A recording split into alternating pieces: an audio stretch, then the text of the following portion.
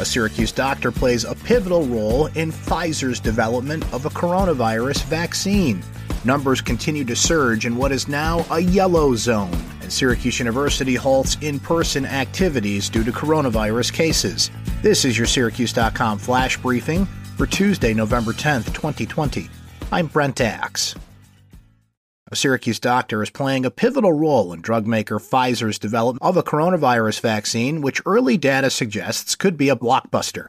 Dr. Stephen Thomas of Upstate Medical University is the chief investigator worldwide in Pfizer's clinical study of the experimental drug. Pfizer announced Monday preliminary study findings show the vaccine is more than 90% effective, much better than expected. Thomas, Upstate's chief of infectious diseases, said he was, quote, incredibly happy to learn how well the vaccine performed, but he said the study is far from over and there are still many questions related to safety and other issues that must be answered.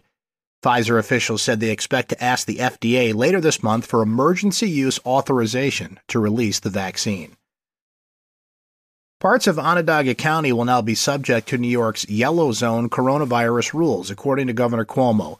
The rules are the lowest level of cluster-based restrictions the state has. They include some new limits on gatherings and activities, but do not require closure of schools or businesses.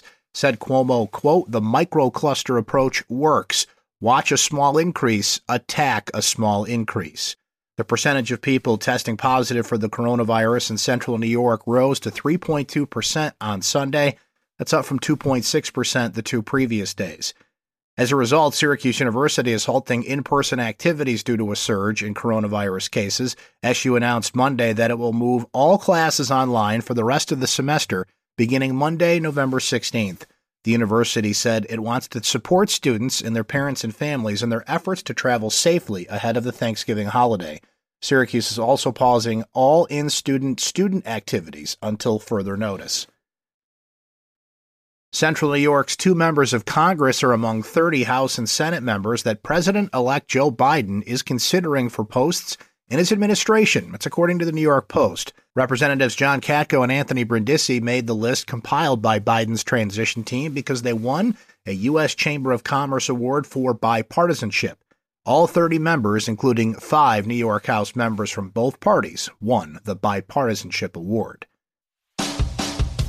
That's your Syracuse.com flash briefing for Tuesday, November 10th, 2020. I'm Brent Axe. Stay safe and enjoy the rest of your day.